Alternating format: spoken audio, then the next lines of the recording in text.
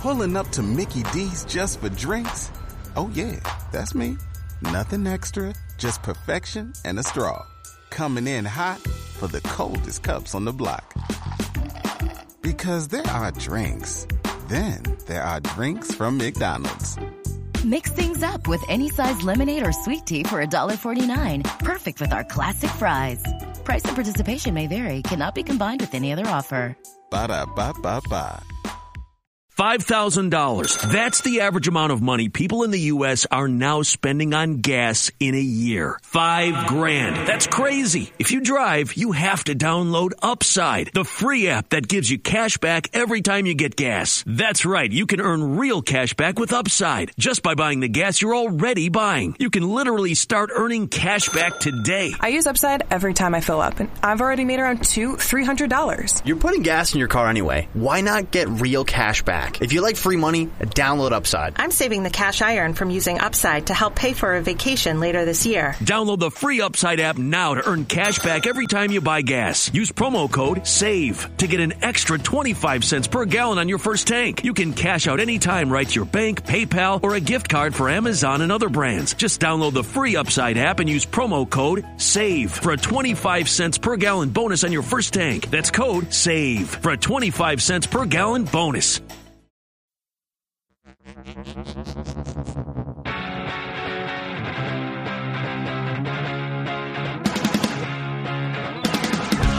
Bigfoot Collectors Club with Bryce, Michael, and Riley. I know a story of high strangeness or two. Let's do this. Hey everybody, welcome back to Bigfoot Collectors Club, the show where we talk to amazing guests about their personal paranormal history and share stories of high strangeness. I am your host, Michael McMillan. With me always is your other host, Bryce Johnson. And our super producer, Riley Bray. Oh boy, oh boy, oh boy. It is a brand new month. It's March. Yeah. Oh gosh. Spring is here. Oh, that's how it works. It is, yeah, that is how it works. Time just keeps chipping away at your soul. Speaking of chipping away at your soul, last week we talked about Twin Peaks briefly, and I'm getting back into it. I watched last week. I'm very excited to be getting back into this deep dive. I'm gonna save some updates on that for the coming weeks, but I did just want to say, Bryce, that the Secret History of Twin Peaks book by Mark Frost, which canonically takes place between the original series and the Return series on Showtime, has an entire chapter on the history of Kenneth Arnold and the Mount Rainier UFO stuff. Oh, really? So that's my mini 60 seconds to sell Twin Peaks. Yet another pitch. I'm on it, man. I'm on it. All right. Sounds good. Yeah. We have an amazing guest standing by. So we want to get straight to her. But before we do that, I just want to do some quick housekeeping with you boys. Merch. We got shirts. We got some stuff in the works that we'll announce in the coming weeks. If you want some BCC merch, like a t-shirt or a hoodie or a mug or a sticker, head on over to wearecampfire.media and slap that shop button. Or you can click the link tree in our Instagram at Bigfoot Collectors Club. Give us a follow over there so you can get all of your BCC updates. To support the show, go to our Patreon, BCC The Other Side, over at patreon.com/Bigfoot Collectors Club, where for just $5 a month or $9 a month, if you want to contribute to the new Riley tier, you'll get a minimum of 3 bonus episodes every month. And then that second tier is going to get you beautiful original ambient soundtracks from each of our episodes every week. So check that out. Then finally, give us a 5-star review on Apple Podcasts. You know, guys, we had somebody tell us, Spotify, we can't write a review. All right. We tried to open it up to you guys. So now I'm bringing it back to Apple Podcasts because that's what everyone keeps telling us is going to get us the more eyeballs. Okay. Got to get inside that algorithm, man. You got to get inside the algorithm. Give us a 5-star review. Write us a little diddly. It doesn't have to be much. It can be something just like this. Raven Maniac writes, solid show, solid review. 5 stars. Perfect. Perfect. That's all it takes. That's all you need. Nailed it. Oh, boy. All right. Let's get to our guest this week. I think we've got a very exciting show for our loyal Club Scouts. Here we go. Yeah, look, our next guest hails from Toronto. She's an incredibly talented and charming actress who also happens to have a Bachelor of Science degree from the University of Toronto. She's probably going to wield that against us here tonight. She's known for her roles as Sonia on the hit CW show Nikita, as well as Jenny Mills on Fox's Sleepy Hollow, and for the fact that she can kick some ass. She's also the star of an upcoming psychological horror feature called The Other People, which she filmed in Nashville, Tennessee with me. She has a love of the paranormal and Target shopping centers. Please welcome to the show, Lyndie Greenwood. Woo!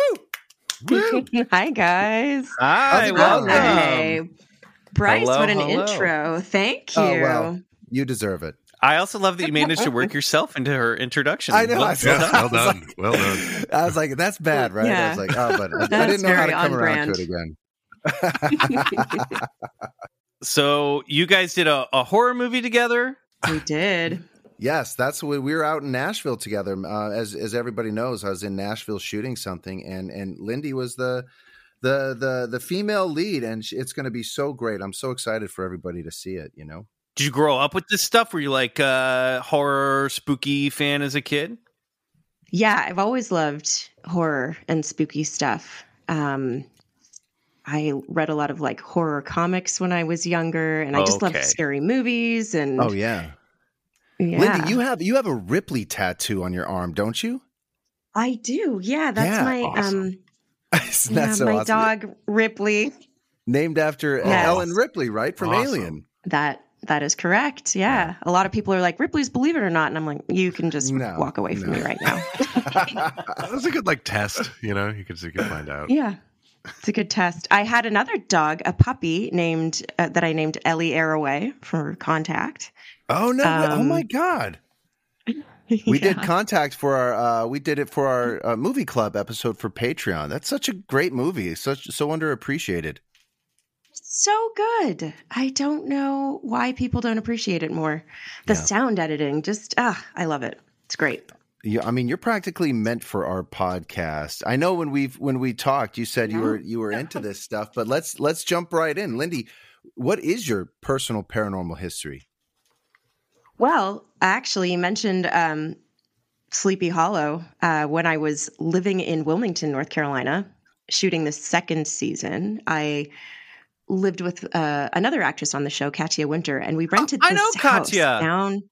Oh, do you? Yeah, that's right. I wondered if you guys knew each other. We did. So Katya, guys, and listeners should know this. Actually, Katya's got to get on the show. She was the lead in the Banshee chapter, which is about like extra dimensional entities and MK Ultra. So check that out. Yeah. Katya, yes, amazing. Awesome. Go on, please. Got excited. Well, yeah, I mean, she's great. And we lived in this house right by the Cape Fear River. Dun, dun, dun. And how do I make this short? Basically, curtains don't make it short. Okay. Yeah, go for it. We had 3 stories to this house, and it was actually kind of a newer house, but I mean, sitting on some very old land. One day, the curtains on the top floor were closed, and neither of us could figure out how that happened because we didn't do that. And then a couple days later, the curtains were open, and neither of us had done that. And then they were closed again a couple days later. So we were like, okay, something's really going on here.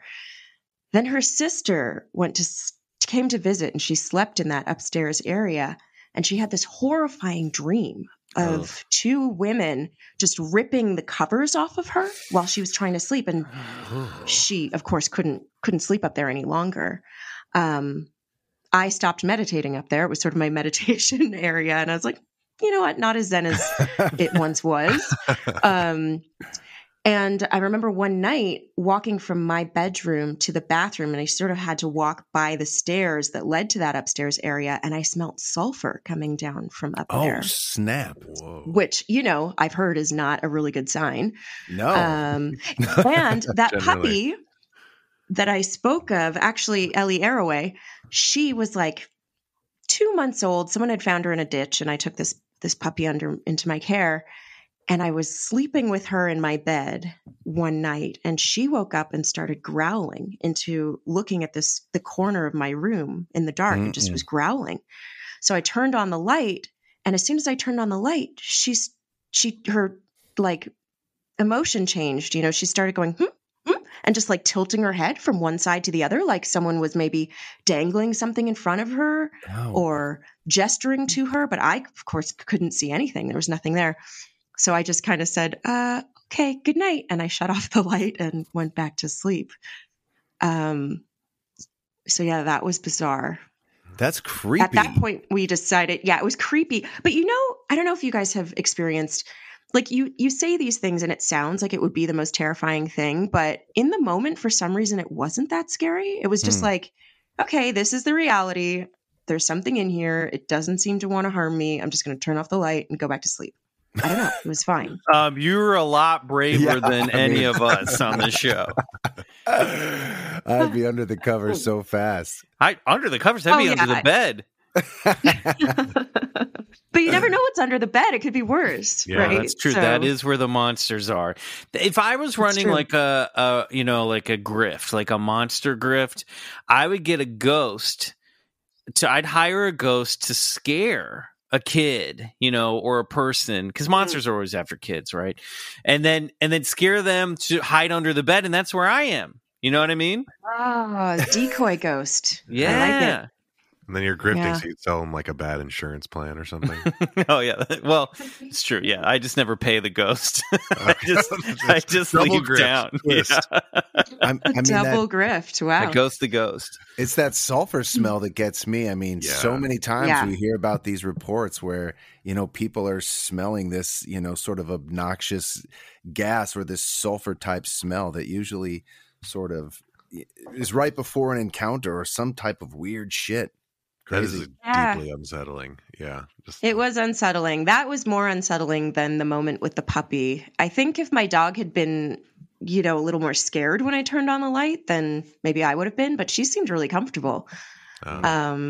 We also saw handprints on the windows on the second story, like outside. Were they like huge such a weird house? Whoa, no, God, they were kind of like child size. It was bizarre. No. Oh, hell no.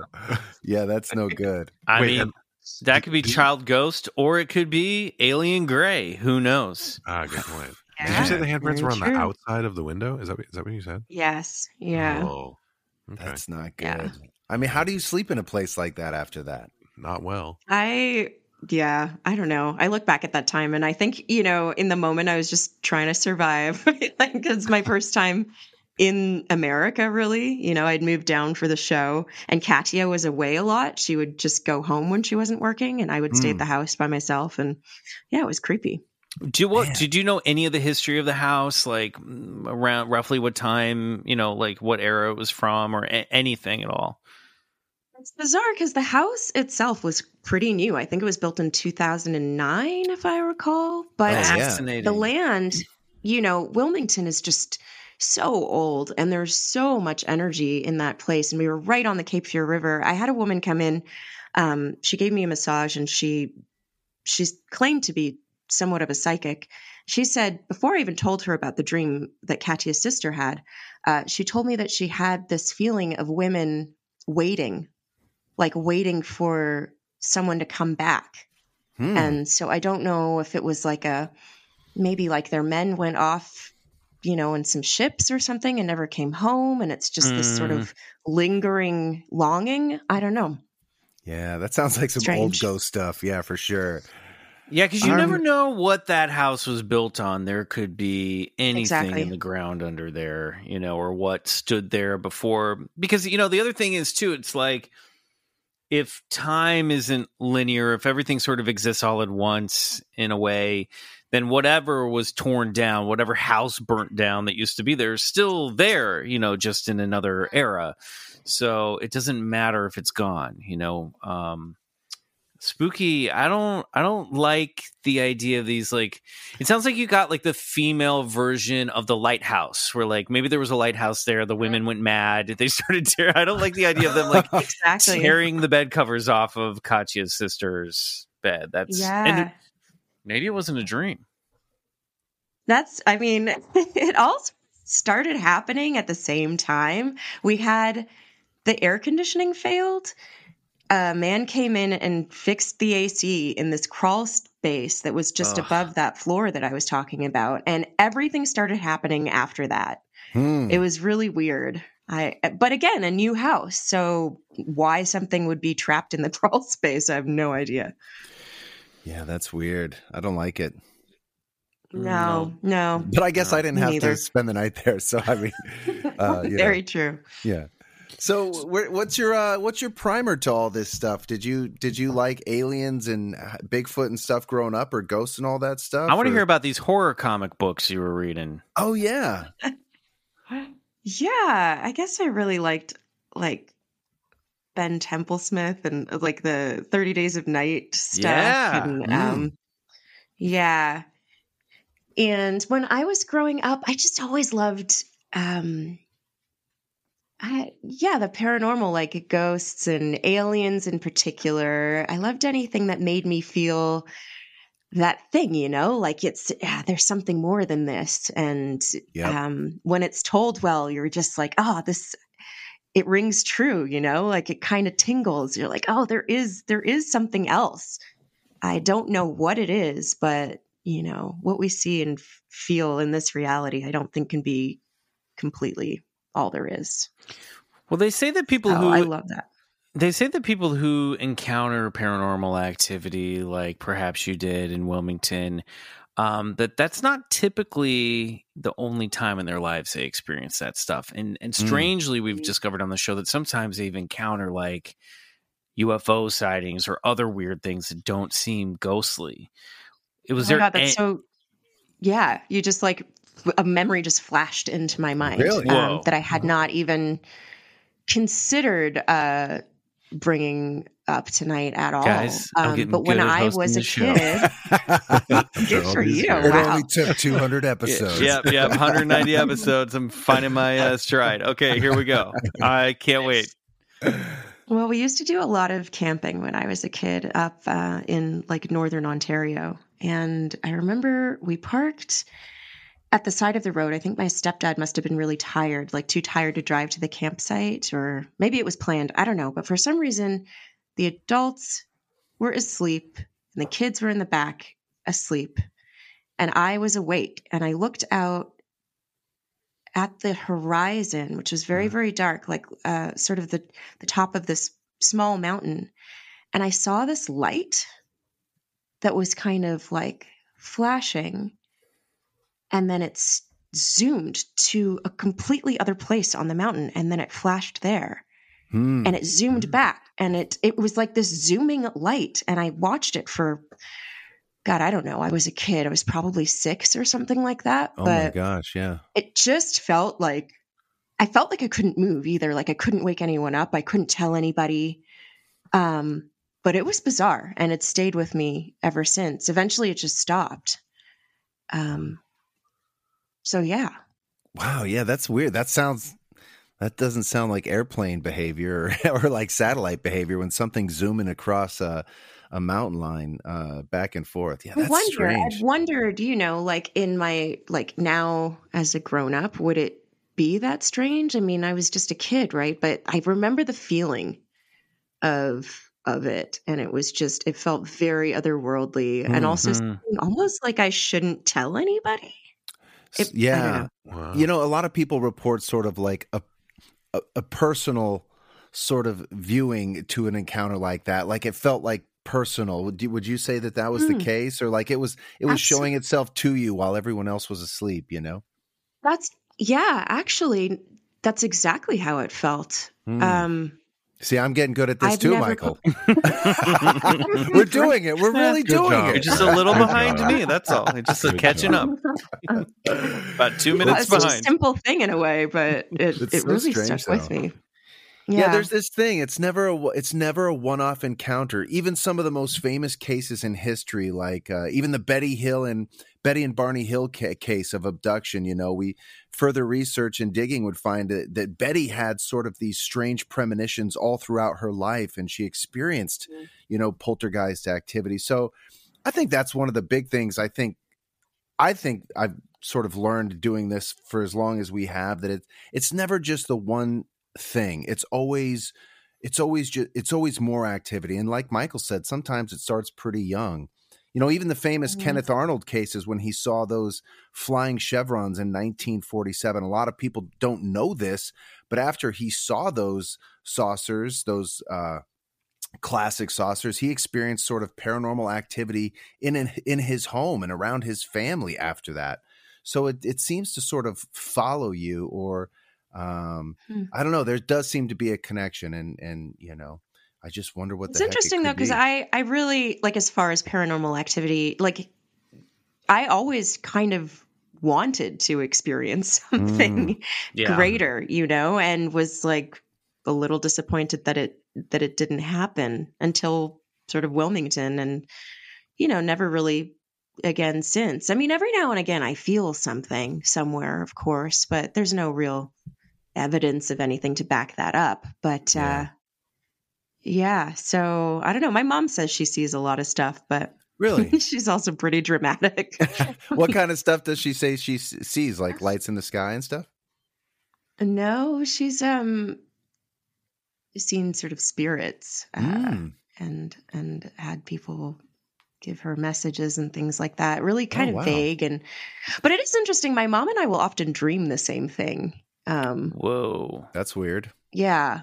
And we haven't lived in the same city for 20 years, but every now and again I'll call her and be like, "Hey, I had this dream." And she's like, "No way. Did it end like this?" And I'm like, "Yeah." That's weird. So I don't know what that connection is. Do you guys ever talk? Are you aware of each other in the dream at the same time, or is it you just happen to like, I dreamt I saw this particular bird, and so did I. Or, are the dreams significant? They involve each other, but they're pretty mundane. It's not like anything, but they usually involve each other. I mean, I don't know. I guess I've never even asked her, like, "Hey, did you dream of a goldfinch last night?" I wonder if we're dreaming of the same birds. Yeah, that would be cool. That is weird. It'd be cool if you were like, did an exercise. You're like, okay, I'm going to think of a word tonight, Mom. And then I'm going to write it down. And then in my dream, I'm going to pass you the note. And it's going to, the word will be in the note. You know what I mean? And then see if she dreams of opening it up. And if it's the same word, you guys are dream connected. You're dream twins. Definitely. Yeah. Also, I don't know. That would involve some lucid dreaming, which I have not been able to do quite yet.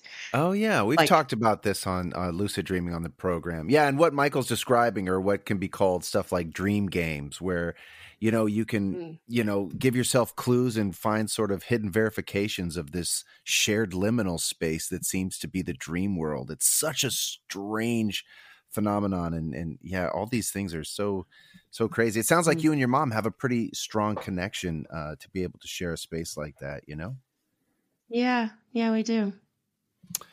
It's weird because it's almost like I don't know. There's some type of entanglement there, don't you think, Michael? Or I don't know. Can you just bounce into anybody's dream, you think, or do you have to be? Well, it's funny because when Lyndie was talking about all this stuff, my next question before you brought up your mom, Lyndie, was like, if this ran in the family, if any of this stuff ran in the family, So my guess is that you guys, I mean, I think everybody, can argue whether you get along with your parents or not, that you obviously, especially your mother, would have a bond, some type of bond with your mother, Totally. And if your mom is tapped into this stuff, then maybe you have some sort of psychic bond with her as well, and it makes sense, right? Especially when it comes to moms, because, you hear these stories of mom called me, she knew I was, my friends tell stories of like my mom called me and was like, "Are you okay?" And, it was right after I don't know, a car accident, or someone's just feeling bad and mom can just, the mom sense, like kicks in.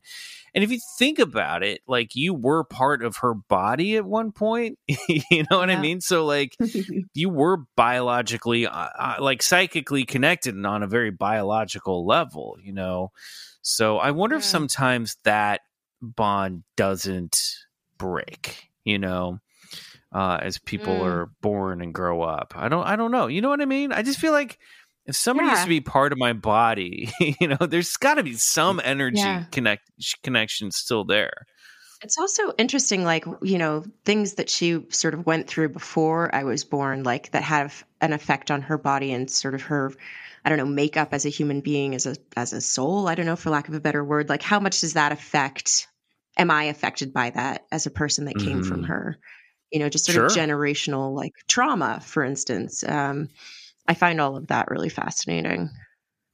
Yeah. And then take that lineage and go all the way back. You know what I mean? Right. And just how much that we're passing down, or if any of that stuff. I mean, I don't know. I think, I know that people in sort of the metaphysical and, and I can't think of a specific example, but I've heard of this idea that like, memories are stored in cells and like memories are encoded in DNA and passed down. I don't know if that's true. Obviously that's like not founded in any actual science, but I've always thought, like, again, kind of like what you're saying, Lyndie, is like some of that has to be passed down biologically. It just has to be, because we're all the same organism. We're all just, spawning off each other. So true. Strange stuff. Yeah, I think there's like ways that we are connected that we just don't even understand at all yet. Like, a little effects, the effects of just, I don't know. I'm kind of rambling. It's all the same thing that you were just saying, but I think we're connected in ways that we just don't understand yet. Agreed. Definitely. Yep. All right. Well, we're going to find out how strong your connection is to the other side, or at least what you might be open to and what you might not be open to. This is a game we play with all of our guests. I'm going to go down a list of phenomena, Lyndie, rapid fire.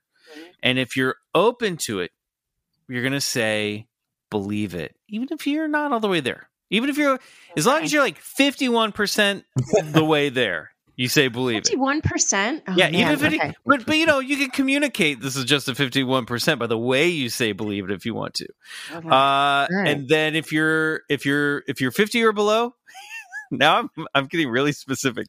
You're going to say bullshit. You're going to say bullshit. Okay. You got those two options. This is a game that we call bullshit or believe it. All right. I don't like to be proven wrong, so I don't really want to have this. All right, let's just play. It's a very contradictory game. It's just fun. All right, and we all take it too seriously sometimes, but here we go. Lyndie Greenwood, on your mark, get set, ghosts. Believe it. Bigfoot. Believe it. Aliens. Believe it. The Bermuda Triangle. Bullshit. Well, that's like a 48%. Parallel dimensions. Believe it. Psychic vampires. Believe it. Mm-hmm. Spontaneous combustion. Bullshit. Astral projection. Believe it. Ouija boards. Bullshit. Alien abduction. Oh man, bullshit. Believe it. Whoa. Okay, that's like a 50%. Dogman. That's right. I said Dogman. But I have no idea. Is that an option? It's like a man who's a dog, or a dog that's a man. It's like Sasquatch, but a canine version. Oh, I'm embarrassed. I've never heard of a dog man, so I'm going to say believe it. I think we're embarrassed that we've heard of dog man. It's definitely that. You've got nothing to be ashamed of. Yeah, let's. You're fine on your side of things. Okay, you haven't heard about dog man. Have you heard of Mothman? Believe it. Sheep Squatch. What? That sounds awesome. Yeah, it's like a giant angry sheep man. Oh man. Bullshit. It's a little trilogy there. Dogman, Mothman, and Sheep Squatch. Okay. Ritual magic. Believe it. Levitation. Believe it. The healing power of crystals. So bullshit. I'm not laughing at crystals. I'm laughing at your admission of the belief in levitation, the way you said it. Oh, yeah. Crystals, what did you say? I'm sorry. Oh, God, this is such a 50. I mean, believe it. We're living in a simulation. Oh, man. Believe it. The government is hiding the truth about Elvis. Bullshit. Alien human hybrids. Bullshit. Miracles. Huh? I don't know. Can we talk about what that means? It's whatever means to you. Every day's a miracle. Yeah, bullshit. Reincarnation. In a sense, believe it? Destiny. Bullshit. Life after death. Oh God, there's so much to say about that. Believable. That's a first. Believable. Believable bullshit. Believable bullshit. Well done. You survived, Lyndie. That was. I felt your anxiety. I apologize. God, my hands are like I'm clenching my fists. Why was that so? We know you now. We know who and what you believe now. So I let's get right into it. Let's get the big question right there. Life after death. What talk to us about that? Unpack that concept.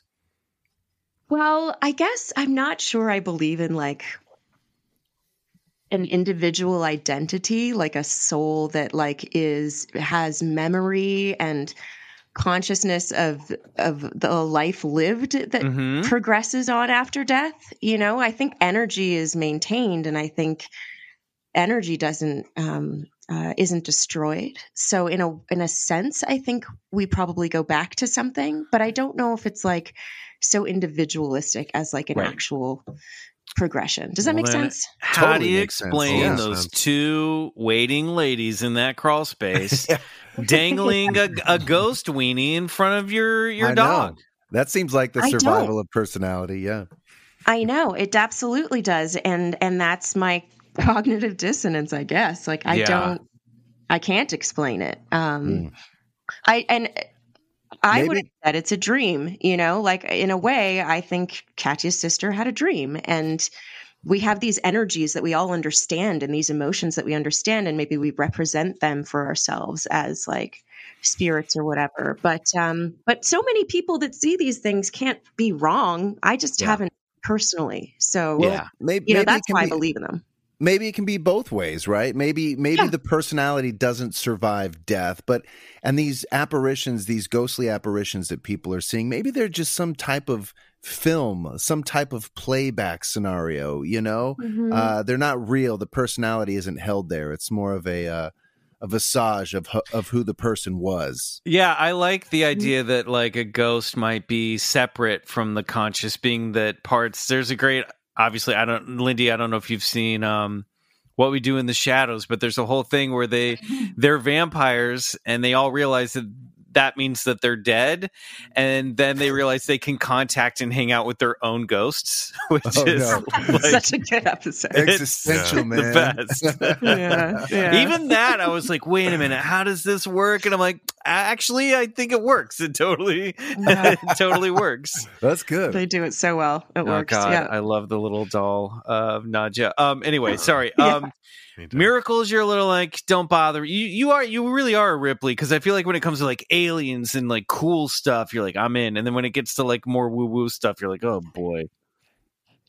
Just don't know what it means, Like, I feel like people toss these words around a lot, and it's just kind of like meant for hope. And look, that's nice. Yeah. You gotta hope, but I don't know what that means. Like, Yeah. Dogman is meant for hope too. Yeah. Dogman hopes. Why can't you hope for Dogman? I believe I said believe it for Dogman. Okay, didn't I? great. Oh yeah. Hey, we'll take it. You were very generous with your Yeah. belief. All right. Good. We appreciate it, and so does Dogman. Anything in that list you were like, I got to circle back to this? What is the sheep guy? Sheep man? Sheep squatch. Sheep squatch. Oh yeah. Sheep squatch. Well, it's right. That's it's right awesome. there in the name. It's basically this large, upright, sort of walking creature with woolly, I guess, hair or wool. Probably West wool. Virginia. Yeah. It's also known as the white thing. It's like a giant woolly cryptid with And it has the like horns, ram's right? horns. Ram's horns. Yeah. Wow, that's cool. It's so funny. Like, we had a fun chat with Lyndie, and then she didn't come back for the second half of the show. What happened? All right. Well, we're going to take a break, and when we come back, we hope Lyndie will still be here.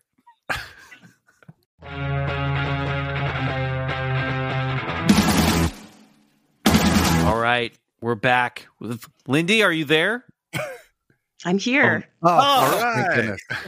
Faked us out for a minute. Thought we lost her at Yeah. Sheep Squatch. Yeah. All right, Lyndie. Well, since you are a fan, it seems like, of aliens and maybe have seen an alien spacecraft at some point in your life. By the way, I wanted to mention, we kind of moved on, but that reminded me, your story about the light in the mountain reminded me of an area called East Ranch and Mount Adams that we've talked about on the show, where these strange lights appear around the mountaintops. And some people think that like these craft are going in and out of the mountain and maybe going into some subterranean system or some wormhole, interdimensional wormhole of some kind. But very cool. Have you guys done an episode on the Marfa lights at all? We talked about them with, I think, Tom Everett Scott when Tom Scott was on the show, because he'd seen them. He'd gone out there and seen them, but we haven't done like a full story of high strangeness on them. That's one we should do, though. Yeah, that'd be a fun one to really to visit. Have you seen the Marfa lights before? No, I went to Marfa and I didn't see the lights. But I thought maybe this is the moment. Maybe it's all coming full circle. But cool. No. Yeah, you know what? Life's long. And now that you've talked about this stuff on a podcast, you're probably going to see something in the next, month or two. Oh, damn. Awesome. Aren't those Marfa lights? Oh, go ahead, Riley. That said, I've also been to Marfa, and I also have not seen the Marfa lights. And I looked. And I looked. I was there. And I make a podcast about this every week, so I know. Right. Aren't they supposed to be somewhat? Aren't they supposed to be somewhat consistent to observers? Like, isn't it supposed to be like a repeatable, observable phenomena? Or that's what? I don't think so. Yeah. Really? Well, I don't think they know. I don't think it's one of those things where it's like every Wednesday at 7:52 they pop up. It's not like Old Faithful in Yellowstone. Yeah. No. I wouldn't be surprised if it's a conceptual art project of someone just starting saying that they see it, and then it was willed into existence. Yeah, that's the kind of place they would do that. It's true, Marfa. Did you guys watch the new Texas Chainsaw Massacre movie? By the way, no. It's not great, but it's basically like if Texas Chainsaw happened to like Marfa. It's oh really? Wow. Yeah, it's like a bunch of hipsters and influencers trying to like build a Marfa out of Harlow, Texas, and then Leatherface comes for everybody. Oh, that's awesome! I'll watch that tonight. I wonder if Leatherface has seen the Marfa lights. It's a good question. I don't know. It is. Mm-hmm. Yeah. All right, we better get into it. It's time for this week's story of high strangeness. Mm-hmm. Flying Saucer Review was an early UFO publication published in the UK during the 1960s and 1970s. Described as an international journal devoted to the study of unidentified flying objects, the review focused on the flying saucer phenomenon during the Project Blue Book era and remains a rich resource for stories of high strangeness, featuring articles written by such investigative reporters as John Keel of the Mothman fame and Jacques Vallée. While tonight's story was not front page feature of the November-December 1968 issue, it's a standout for its contribution to the intergalactic canon of alien species.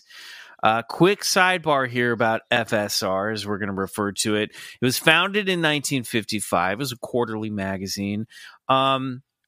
Ran through the 70s. I'm not quite sure. I couldn't find like when it stopped being published. So if anyone out there knows, please let us know. But you can find PDFs, listeners, of Flying Saucer Review online. There are collections of them that you can get on Amazon, I'm sure through the library, and issues on Kindle for pretty cheap. They're photocopies of the original magazine, so I don't know. I love it. This stuff in like, if you look at a Flying Saucer Review magazine, this is my jam. This is the thing that always pulls me back in. And, I don't know why I'm getting defensive about this because I feel like, I've got like, we also got an email of someone who's like, a listener just told us to stick to Bigfoot stories. And I'm like, no, my thing is UFOs, and it's more and more becoming UFOs, and it's more and more becoming that UFOs are Bigfoot and are ghosts. It's all connected. Yeah. Right. Anyway, I highly recommend you just look at some of this stuff. There's such cool shit in it. I want to get some of these collections and read them. Anyway, sorry, I went off on a rant. So the story, entitled Strange Encounter in Var, was told to one Lionel Trigano, a young investigative reporter from the south of France, and was published in FSR magazine not long after John Keel's reportings of the strange happenings surrounding the Mothman of Point Pleasant, West Virginia. It was notable by the review's editor, Charles Bowen, for its similar involvement of winged creatures to that case, and another case he refers to as the winged creature of Kent, and more on that in a bit. Bryce, well, Lyndie, you mentioned that you believed in Mothman. Have you heard of Mothman at all? Are you familiar with any of this stuff? Yeah, I mean, like, yeah, for sure. Cool. I actually watched the movie not too long ago. Oh, really? Rewatched it. Wow. Yeah. So creepy and pretty interesting. So Bryce, just quick for our listeners who maybe haven't heard the Mothman, can you give them like the quick like 2-sentence elevator summary of what the Mothman case was in West Virginia? It was this giant sort of bird-like creature with huge wings and these glowing red eyes, and with this face that sort of looked like a moth. I guess it had really big thighs too. Good thighs, and never skipped leg day. Never skipped leg day. This Mothman, but as the story goes, there was a couple couples necking out in the car over by the old TNT factory when they look up and they see this creature, this winged creature, and it just sort of opens up its wings and descends and starts trying to scratch at the car, and they all just run away in haste, and the thing followed them all the way to the police station. But it wasn't just them that saw this creature. There were probably dozens of witnesses in and around Point Pleasant throughout that time, and people were seeing strange lights in the skies, UFOs, this winged creature, and it became known as the Mothman. Yes, and then, of course, it all portended the fall of the Silver Bridge, right? The week leading up to Christmas. So I guess we're talking about this stuff because this is all happening in and around the same time in the 60s. And again, it brings me into, there seemed to be this thing, Lyndie, that happened in the 60s where like UFO stuff was like really kooky. Like the things that people were seeing were very weird and behaved very strangely. And like there seemed to be like more humanoids than you would imagine. Now, today, aliens just seem like they're all alien grays. But like back then, they came in all shapes and sizes. So, as it happened, the eyewitness at the center of this story only shared it with Trigano, the reporter from FSR, under the strict circumstance that his identity be kept secret. He was the business owner of what Trigano refers to as an important garage in Herald. Don't know what an important garage means, but I like it. He didn't want his clients to know about his involvement in the case, and therefore is only referred to as Mr. S. Mr. S. Yeah, also, totally. the accountant was recorded 6 years after the encounter took place, and some details, such as where exactly the event happened, were already becoming obscured by the fog of time. Nevertheless, I present to you a hidden gem of 1960s ufology, the VAR Avians. Cool. This encounter took... By the way, I'm not French. I'm assuming VAR is how you pronounce the VAR. Something I didn't. I'm getting yelled at about pronouncing places lately. So that sounds right. We're doing our best. Yeah. Okay. Val. Yeah. Val. Thank you. This encounter took place in November 1962 in the southeastern region of France, known as Var. So along the Mediterranean coast near the French Riviera. Ooh la la. On the particular November night in question, Mr. S, described as a squarely built man in his 50s, was driving along a minor road through the French countryside. It was dark and raining hard. Mr. S was driving with his brights on. As he rounded a bend, he came upon a cluster of strange beings huddled in the middle of the road about 80 meters ahead. Mr. S slowed to a crawl to avoid running them down, and at that exact moment, according to the garage owner, that very important garage, they divided somewhat, quote-unquote, somewhat jerkily, which creeps me out, into two different groups on separate sides of the road. Mr. S rolled down the window, stuck his neck out to get a better view. It was then that I saw beasts, some kind of bizarre animals, with the heads of birds and covered with some sort of plumage, which were hurling themselves from two sides towards my car. The avian entities seemed to be on the offensive, so Mr. S sped away, stopping only at a safe distance about 150 meters further down the road. He looked back, and he could see the bird creatures running towards a hovering, disc-shaped craft resembling two dishes resting atop one another, mouth to mouth. I turned around and saw these things, these beasts, these nightmarish sort of beings, which were heading with a sort of flapping of wings towards a luminous, dark blue object, which hung in the air over a field on the other side of the road. I saw all this. Imagine, like, you're coming around the bend, and you're like, what are all these vultures doing in the middle of the road? And then they stand up, and they're not vultures, they're like birdmen, and then they chase you, and then you watch them all get sucked into a UFO and fly away. Yeah, no, not a normal chase you night. jerkily. Oof. Jerkily. Yes. Jerkily. It reminds me of like the Harryhausen animation, you know, which always creeped me out as a kid too. Like that stop motion kind of, like, again, not lining up with our reality, right? Like not like it's like his eyes are trying to capture the movement of these things and can't do it. The bird-like creatures were pulled into the base of the craft as if they were vacuumed up, or as Mr. S put it, sucked up by a whirlwind. There was a dull clack, presumably the sound of the craft sealing its airlock, and in an instant, the dark blue flying saucer took off at a prodigious speed.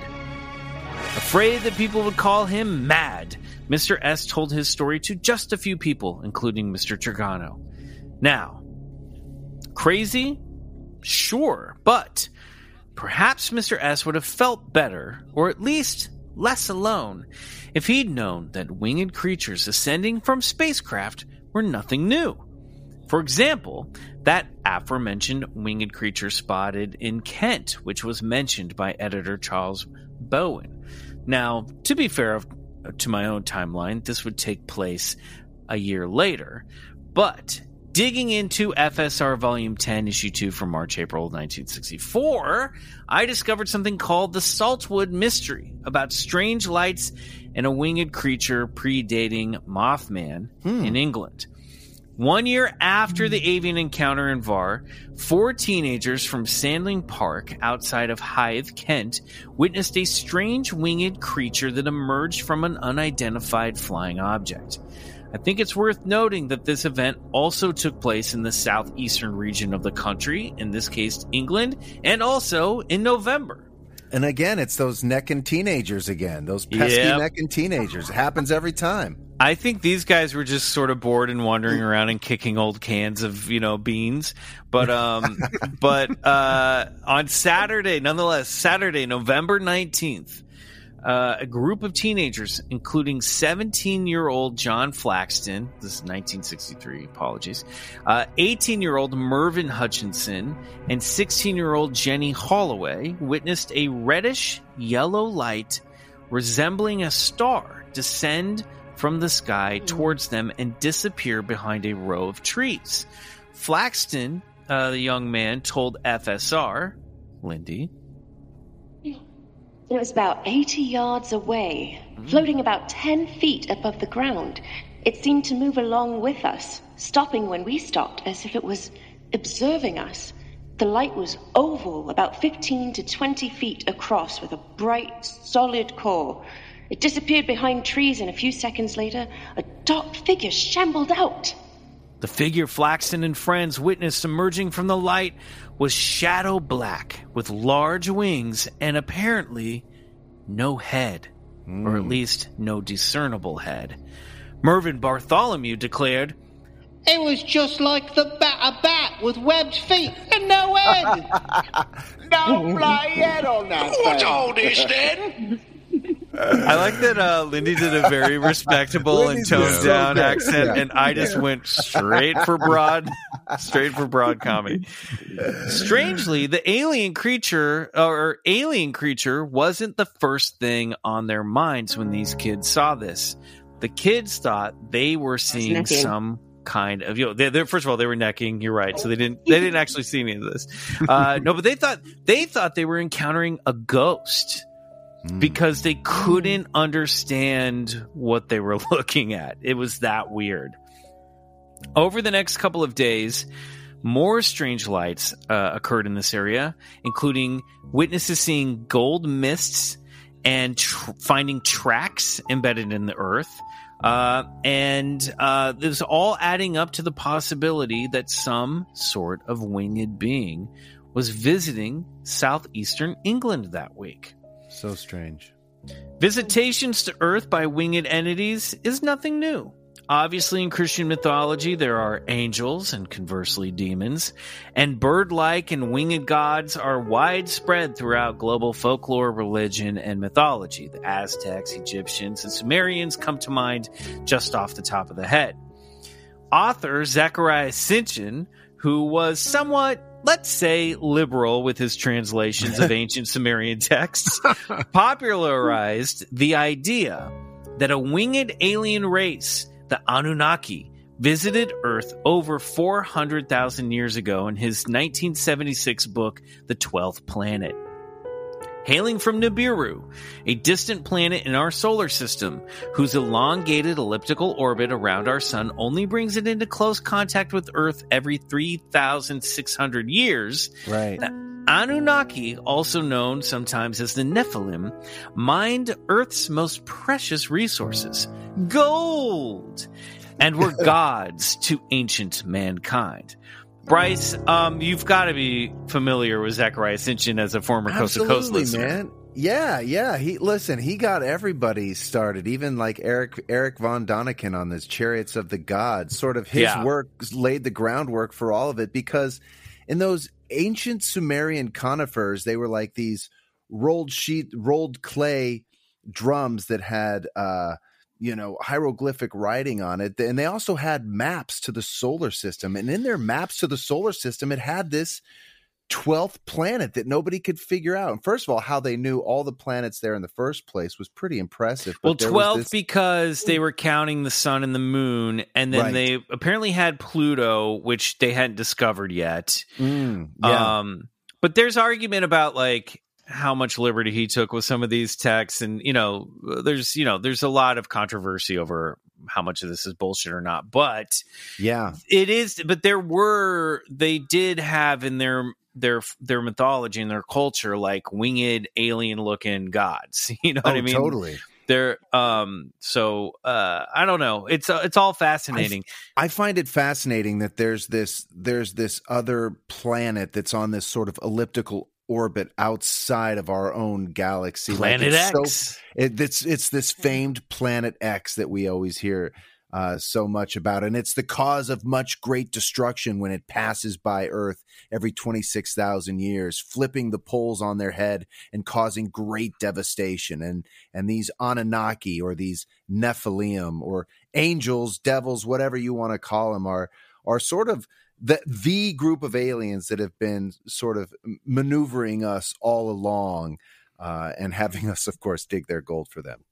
Yeah, it's all they just want gold. That's all they want. We want really. that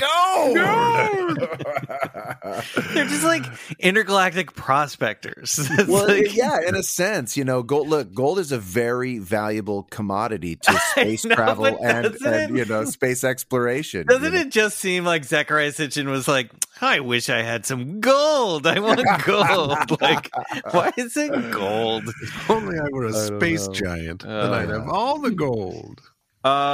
So in modern UFO and New Age lore, there's an alien race called the Blue Avians, who are 8 foot tall, enlightened extraterrestrial beings that hail from the center of the galaxy, visiting Earth in giant spherical ships, and are working hard to liberate Earth from dark forces.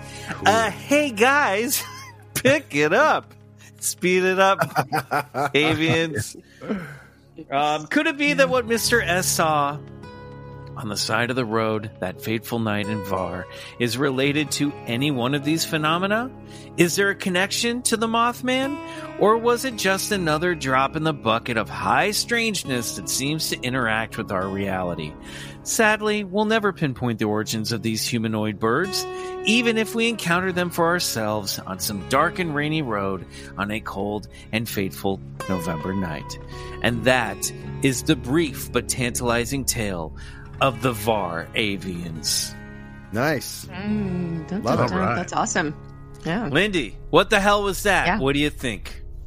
Geez, I don't know. I mean, it's so fascinating that we see these things, multiple people seeing something so similar.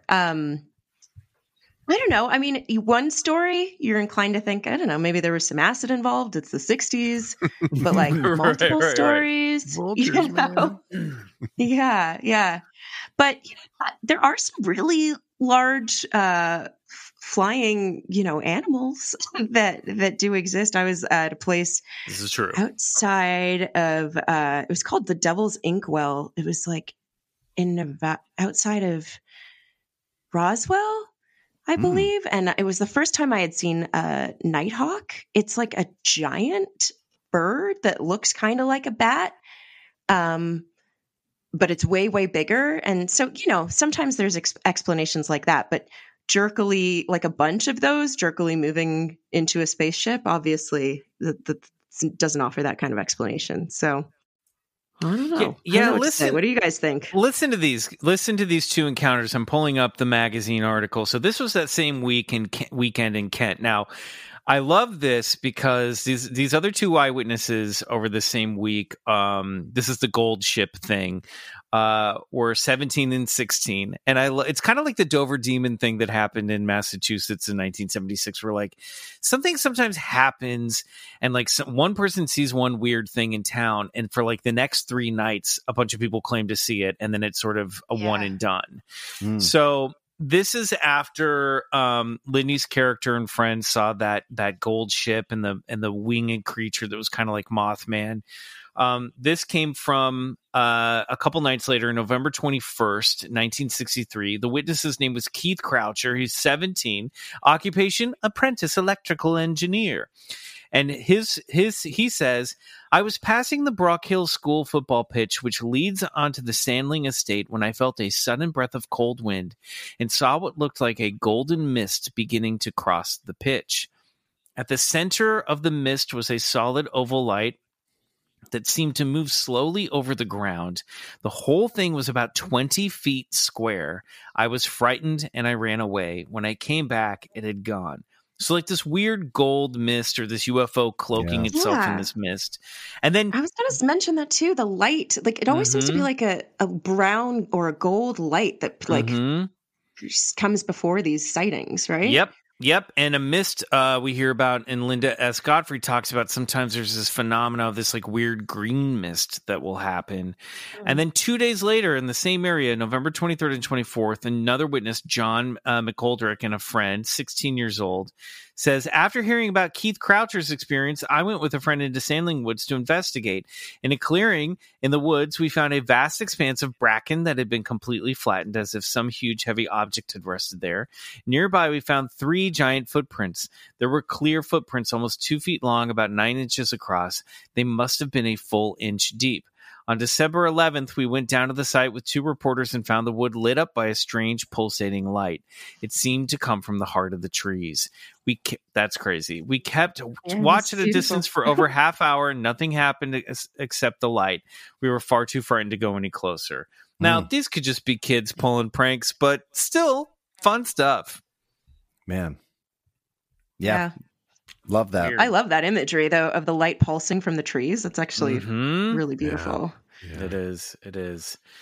I don't know. Yeah, I'm thinking about the Marfa lights. Sorry, now I'm stuck on this like brown golden light thing. But didn't the guy say from VAR he first saw a brown light or something? Did I make that up? Was I drifting?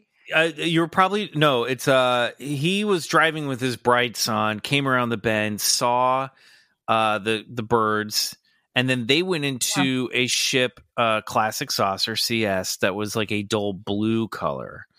So no gold in that one, but winged creatures a year apart, not too far from one another. I'm back on the Marfa lights. That's what's going on. Yeah, but I mean, it's true. A lot of that stuff, that goldish brown, glowing yellow red light comes up a lot in these cases. Listen, every magician needs a good fog machine, It's true. Ain't that the truth? Yeah. That's just some dry ice. The most magical thing you could ever see when you're 8. Final thoughts, guys, on the VAR Avians. I really like those the blue Avians. I'm a big fan. We need some more blue avian energy in the world. Yeah, definitely. Yeah, it does sort of seem like written out of a script of Hollywood. We're the blue avians and we wear cool jackets with cool patches. And it's like, what? What's all going on here? Look, I love these winged bird stories, especially with the Mothman. I was really intrigued to know that something very similar happened in England, even prior to that. So yeah, same decade. Not sure cool. what these are. I've been meaning to always read. That Mothman sort of made a reappearance in and around Michigan in the 2000s. I think an author wrote a book on it, the Michigan Mothman. But I've been meaning to read that. Because I'm always Lake interested. Michigan. I think it was Lake Michigan Mothman. And talking the Lake about Michigan the stuff Mothman. that was happening in Chicago. Yeah, people were seeing sort of ago. this. People were seeing and describing this sort of same type of winged creature that they kept describing that looked like a giant moth. So, is that the same creature? Is it the reemergence of a new creature? I'm not sure, but I definitely kind of want to dig into that. And I'm always fascinated with just what's going on with these winged creatures, especially the Mothman. Are they harbingers of doom, or are they something else? Who knows? And what is their leg regimen? And what is their leg regimen on Wednesdays and Fridays? Yeah. Did you say there were illustrations with this, Michael? Not with this particular story. If you Google blue avians, though, you will see some pretty fascinating, somewhat, I would say, sexual birdmen. But there were no illustrations of this in this particular copy of FSR. But blue avians are hot. What are you? Yeah, what are you gonna do? Blue avians are hot. Lyndie Greenwood. Oh yeah. Thank you so much for being on the show. As a where pleasure. can people find you or follow you on social media? And do you have any work or anything you want to plug? Oh, well, actually, I'm kind of left acting a little while ago. Okay. I went back to it to do this movie with Bryce and a movie before that. But right now I'm focusing on writing. And if people want to see me in the desert just being a weirdo, they can follow me at Lyndie Greenwood on all of the socials, Instagram mostly. Love it. Perfect. Great. Bryce, Riley, anything to plug before we head out? I'll just plug the same thing I did last week. The new season of Expedition Bigfoot is premiering on March 20th, not only on Travel Channel, its home, but the Discovery Plus platform as well. So you're not going to want to miss that. It's an incredible season, 16-hour-long episodes of Bryce running around the woods looking for Bigfoot. Awesome. And also echoing last week, Spindrift Classic Soundtracks Volume 3 is now available streaming everywhere, and you can also purchase the vinyl at alternativetentacles.com. And thank you to so many of you that have reached out and showed me pictures of getting your copy, and that's all the feedback. It's been really awesome. So thank you guys so much for supporting the band and enjoying the record. Nice. Awesome. And my new podcast, Slate Your Name, featuring guest, our first episode guest, Rachel Bloom, dropped yesterday. If you're listening to this on the day this episode of BCC comes out. Here's the official description of the show. Actor Michael McMillan, that's me, chats candidly with other actors, comedians, and performers about the highs and lows of making it in the entertainment industry.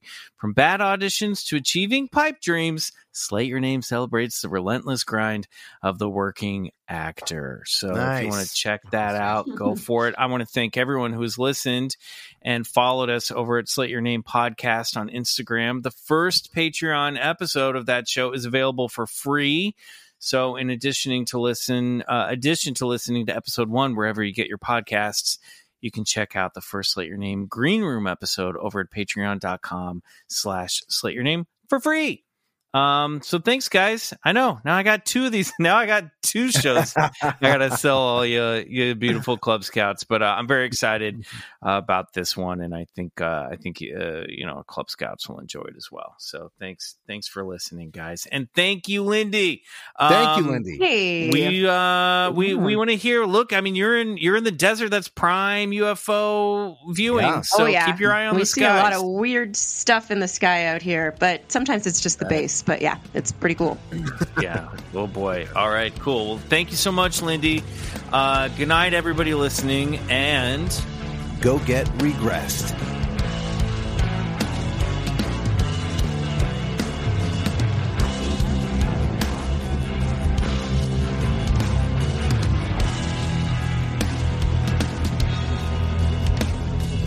Bigfoot Collectors Club is produced by Riley Bray and Michael McMillan and scored and engineered by Riley Bray.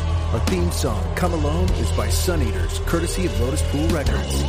Do us a favor and support the show and unlock 3 bonus episodes every month by becoming a member of our Patreon, BCC The Other Side, which can be found at patreon.com/Bigfoot Collectors Club.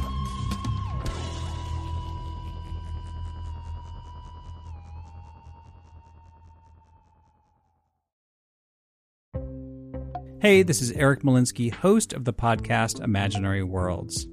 Each episode, I explore different sci-fi fantasy genres, talking with filmmakers, novelists, game designers, cosplayers, comic book artists, and anyone who works in the field of make-believe. I also look at the fan experience, asking, why do we suspend our disbelief? You can subscribe to Imaginary Worlds wherever you get your podcasts.